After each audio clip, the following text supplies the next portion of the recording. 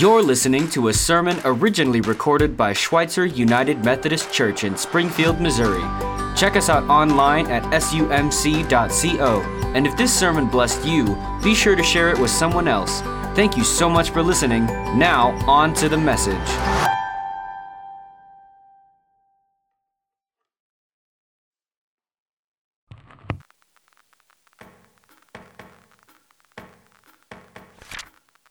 Blessed is the man that walketh not in the counsel of the ungodly, nor standeth in the way of sinners, nor sitteth in the seat of the scornful.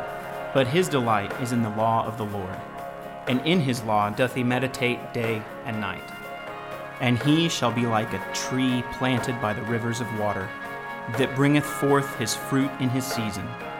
His leaf shall also not wither, and whatsoever he doeth shall prosper.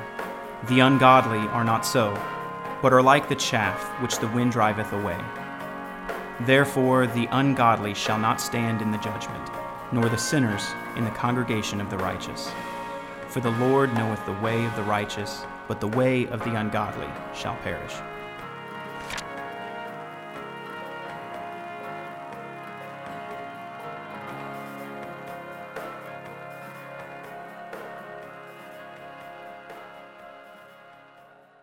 Good morning. I'm Pastor Bob, and those words that you just heard are Psalms 1. And also, we want you to be aware of something, that we have a Schweitzer app. And on your electronic devices, we really encourage you, if you've not already done that, to subscribe to the Schweitzer app. And you'll find there the sermon notes for each week. You'll find there many other valuable links, but also something else we want you to be aware of, that our praise and worship team is writing a fresh, new version of each psalm each week in this 10-week series. And we hope that that is something that's made available in a CD, but it's fresh, I believe it's anointed. It's an opportunity for us once again to engage with the Psalms. The church, before the arrival of a secular instrument by the name of the organ, where are you, Bradley? Like 100 years ago, or more, 200 years ago, we sang the Psalms. The Psalms is a songbook and a prayer book. So in the Psalms' greatest hits, that's one of the things that we want you to be aware of. The Psalms are to be sung, and they are to be prayed. And they cover a wide range of the human condition. They're full of laments of despair. They're full of ecstasy and all types of expressions in between those realities. So the Psalms give us a permission to be honest with God. And whatever you're feeling or whatever you're thinking at a particular time, you can find a psalm that articulates what that is. The Psalms are to be spoken out loud. The Psalms are an opportunity to bring us into the presence of God and to bring God's presence more fully into our lives.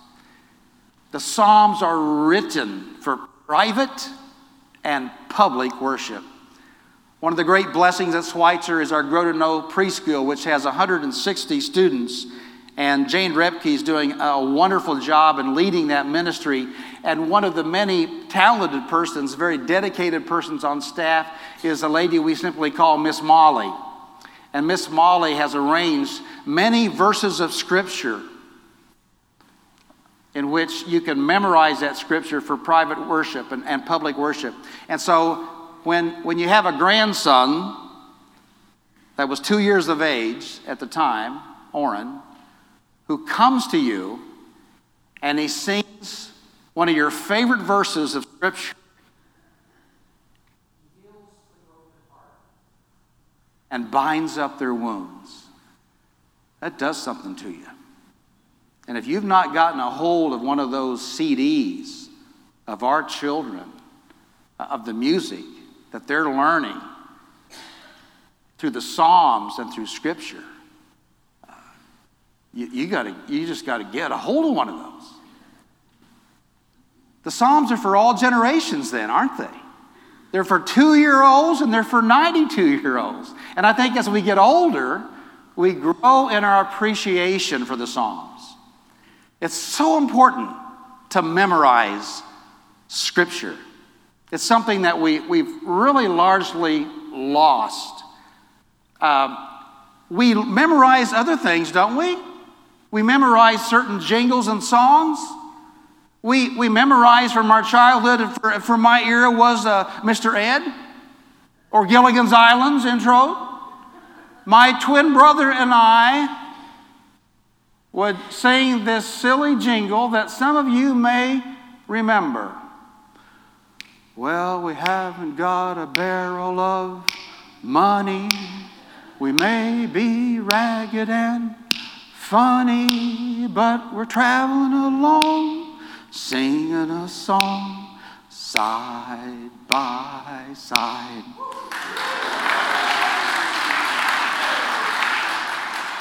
Now that was totally useless, right? It's a harmless jingle. But what are the jingles that we learn and we're teaching our children and our grandchildren that's going to stay with us? If I can remember that silly jingle and I can never forget it, how more important it is for me to memorize the Psalms. If I can learn a different language, and it's important to learn a different language, it's important for me to learn and memorize Scripture because they minister to us. And so thank God I had a grandmother that in her era, that's what they did. And so she encouraged me, and I memorized certain scriptures and certain psalms as a child. It's a lot harder when you're older, isn't it? But one of the psalms that I memorized, and we're going to put the words up there, and you're going to have to keep me honest because where I'm in error and I don't get it just right, you're going to have to check me on it. But here's Psalm 1 from memory, as best as I recount it from the old King James Version, that I learned at my grandmother's knee. Blessed is the man that walketh not in the counsel of the ungodly, nor standeth in the way of sinners, nor sitteth in the seat of the scornful. But his delight is in the law of the Lord. And in that law he doth meditate day and night. And he shall be like a tree planted by the rivers of water. His fruit, he shall bear fruit in its season. His leaf shall not wither, and whatsoever he doeth shall prosper.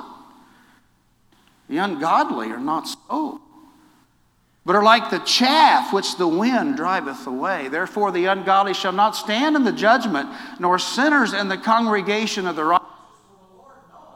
The way of the righteous, but the way of the ungodly shall perish. That's right. Thank you, but that's the idea. The idea is that we know Scripture, and it speaks into our hearts, and it changes our lives. Did you notice the profound message of Psalm 1? The great contrast. There's a great contrast between a godly, ungodly life and a life of happiness and holiness. The ungodly life is a life where there's scorning and there's mocking, sitting in the scorner's seat, being cynical. Woody Allen said, I believe in God. The problem is God is an underachiever. That's scorning. That's the mockery that's occurring in our culture toward God. The ungodly life is like the chaff, separated from the wheat. It blows away. The ungodly person is the person that can be summed up in the misfit character in A Good Man Is Hard to Find by O'Connor, where he says, I don't need no help. I'm doing all right by myself. It's that attitude, it's that spirit. And you and I, we can come here I'm preaching to myself here. We can come here on Sunday morning and we can be a practical atheist the rest of the week. I know how to rely on myself, and that's not necessarily a bad thing, but do I know how to rely on God? The ungodly person is living as someone that doesn't think God is up to snuff, as we used to say in the country. When it comes to practical, everyday, real life, God is an underachiever. But the great contrast is that the ungodly perish. And a person that's really righteous before God doesn't brag about that or doesn't want that and doesn't scold the wicked, but prays for them. An ungodly person is someone that's a fool. You may be a young fool, or you may be an old fool, but you're still a fool. Now, the contrast is this holy and happy life, where we delight. Did you notice the words delighting, or blessed, or happy? I see it as laughter. I see it as a belly laughing out loud kind of life. A happy and holy person worships God. A happy and holy person isn't like the chaff that the wind blows away, but it's like a tree. A tree that's planted by streams, by resources of water. A tree that bears fruit, that doesn't wither. In old age, I don't want to wither. I want to be sappy. How about you? And a godly person, a holy and happy life, is a person that has learned to meditate on the Word of God. And that Word shapes us and transforms us and leads us and changes us. I want to be a holy fool. Have you noticed that as we get older, and if you live long enough, you're going to get older. Have you noticed that getting older doesn't necessarily mean that we grow up? We basically become two different kinds of fools. We can be an old fool, or we can be a holy fool. And an old fool is scornful and mocks and becomes cynical. And I really do not know how you do not become cynical in this world as you age unless you are devoting your mind and spirit to God. I mean, I have a real temptation to get cynical about lots of things. But when I am worshiping God, when I am meditating on the Word, that's a different story. So I want to become a holy fool. A holy old fool, if you will, but I want to be a holy fool. Now, one of the things that helps us with this is a childlike trust, and you get around children, and so it helps to be a grandparent. And so in the case of our grandson, Orrin, he comes over. He's a bargainer. And after supper, we ask him, do you want a cookie? And he says, I want 3 cookies. So he gets 2 cookies. And when no one else is around one night, I asked Orrin, how many cookies do you want? He says, I want 1 cookie. I said, do you want 3 cookies? He says, no, I want 2 cookies. I said, well, just go ahead and have 5. You should have seen his eyes light up. I've never told anybody about that, so.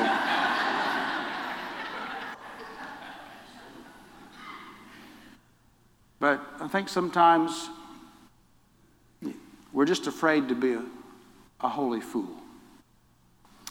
And one of the things that I want you to be aware of that's really transformed my life the last couple of years is that I've just completed a 2-year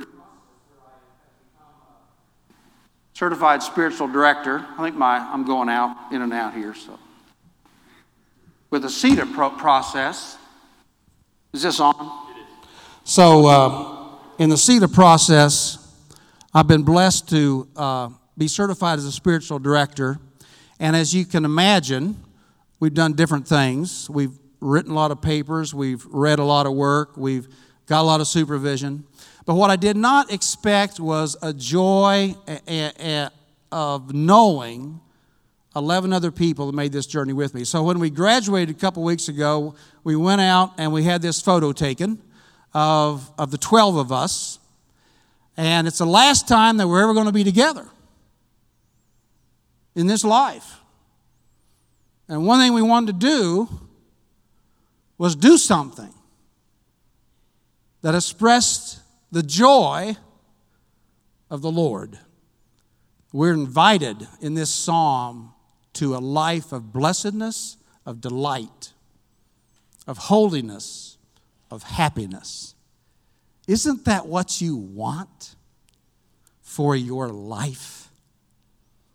And in the midst of this, Adele Calhoun was one of our faculty members, and she's a great spiritual leader and writer and author, and she paints icons, and just a talented woman. And she talks about, and she's a little older than I am. I don't know how much older, but she's got me by a few years. And she was telling about this time where she had some friends give her a gift. And they said, Adele, we know you take care of your spirituality, you take care of your mind, but your body may need some work. And so we want to give you a ticket to a hot yoga class. And so she talked about going through the hot yoga class, and she said she was going through all these different gyrations, and she was so relieved when the instructor said, now just be still. Just going like this. Do you know that Pastor Jim one time mistakenly ventured into a hot yoga class? Wouldn't you like to have seen that? That'd have been good. But Adele Calhoun says that the instructor in yoga, and I'm not putting down yoga here, said that in 7 minutes you can have an experience. If you just lie still there, you can just have an experience. 7 minutes just got you. But Christian meditation is different.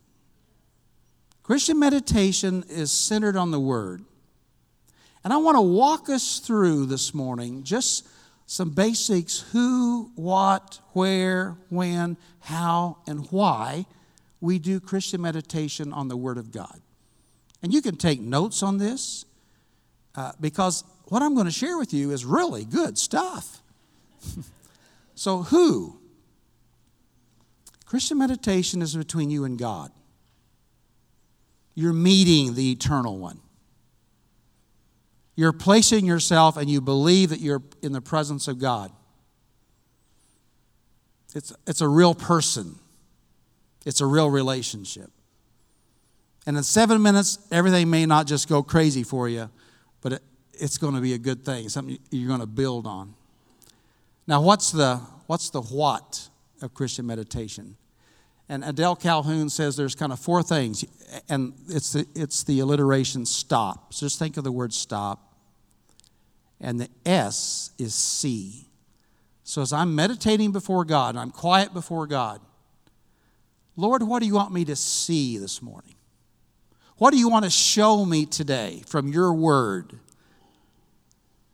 What's the word of Scripture you want me to see? Or what's the word you want me to take with me? Yesterday, I had the word come to me from the Scripture, from Psalm 119, that the sum of your words, God, is truth. And I took that with me all through the day. That was my word for the day. But Lord, so what do you want me to see? Maybe there's something you want me to see throughout my day. And what triggers me? What is triggering my gut? Why am I overreacting the way I am? Why am I fretting the way I am? What's triggering me? What's triggering me when someone pushes my buttons and I over-respond? What do you want me to look at? What's the negative as well as the joyful stuff going on in my spirit? And then as I understand that, I open myself to God. I want to open myself to the Spirit. And I'm inviting God into everything that's triggering. I don't have to open myself up to God just for the good stuff.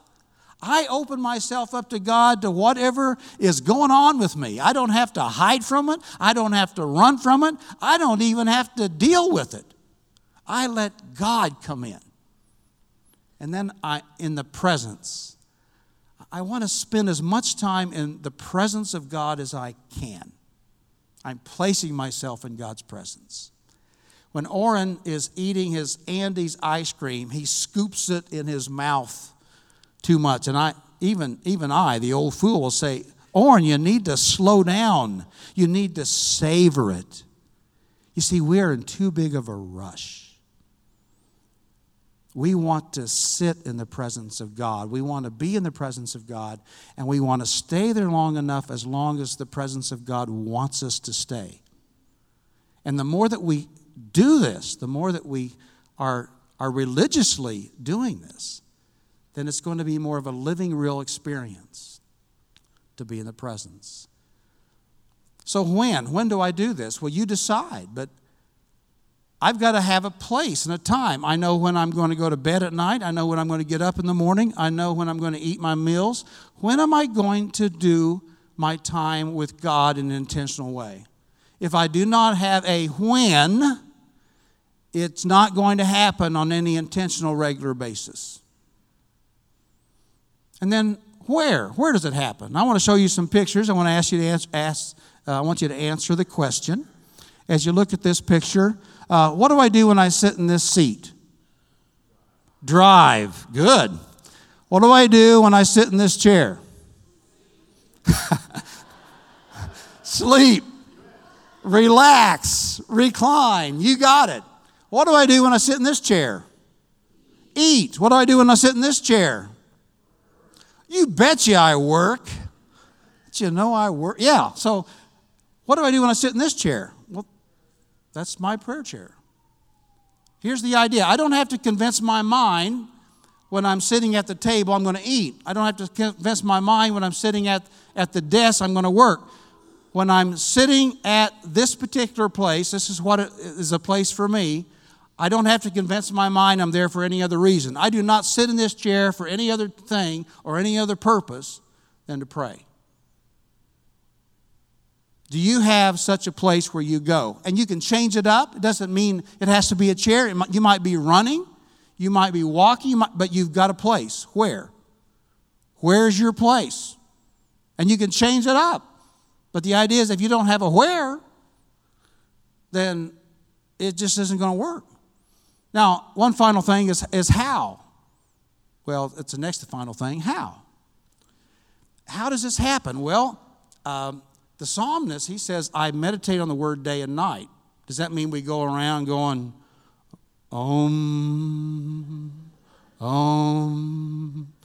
like we're in a monk? Do you know the monks work?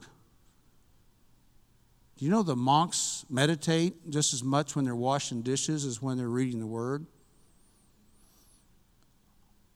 It means that as I go about my daily life, I'm taking that word with me. And like a cow chews her cud, I'm meditating on it. I'm thinking about it.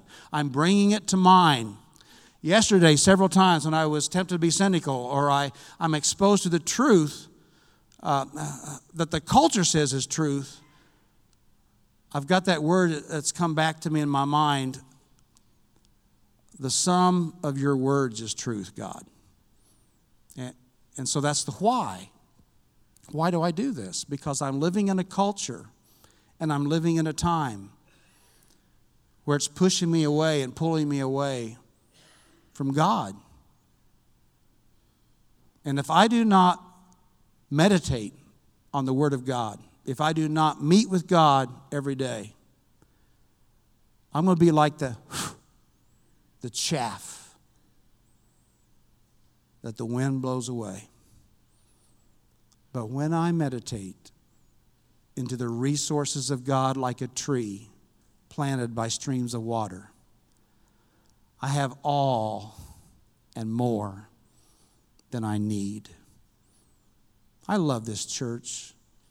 I love the holistic approach of this church. I love that on this 10-acre campus, there's places to park. There's places to eat and talk with each other. There's places of worship. There's places of learning. There's places of work. You can do gardening. There's even a place where someone can live. 3 people live in a coach house, otherwise may not have a place to live. There's places to do everything. And there are places to pray. A prayer room right over there behind us. A prayer room in the outreach center. And now we have a garden and a chapel for this community that we're dedicating today at 1212.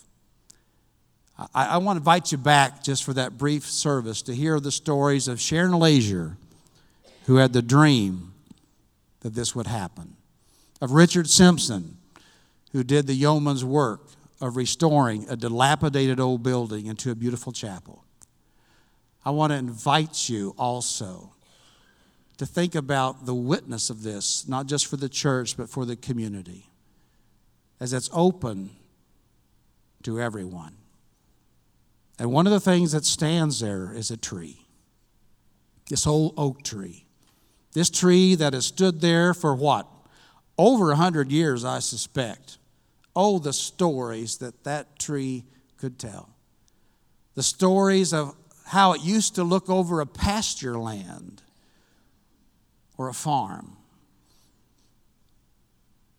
And then a fledgling young congregation emerged around it and became Schweitzer.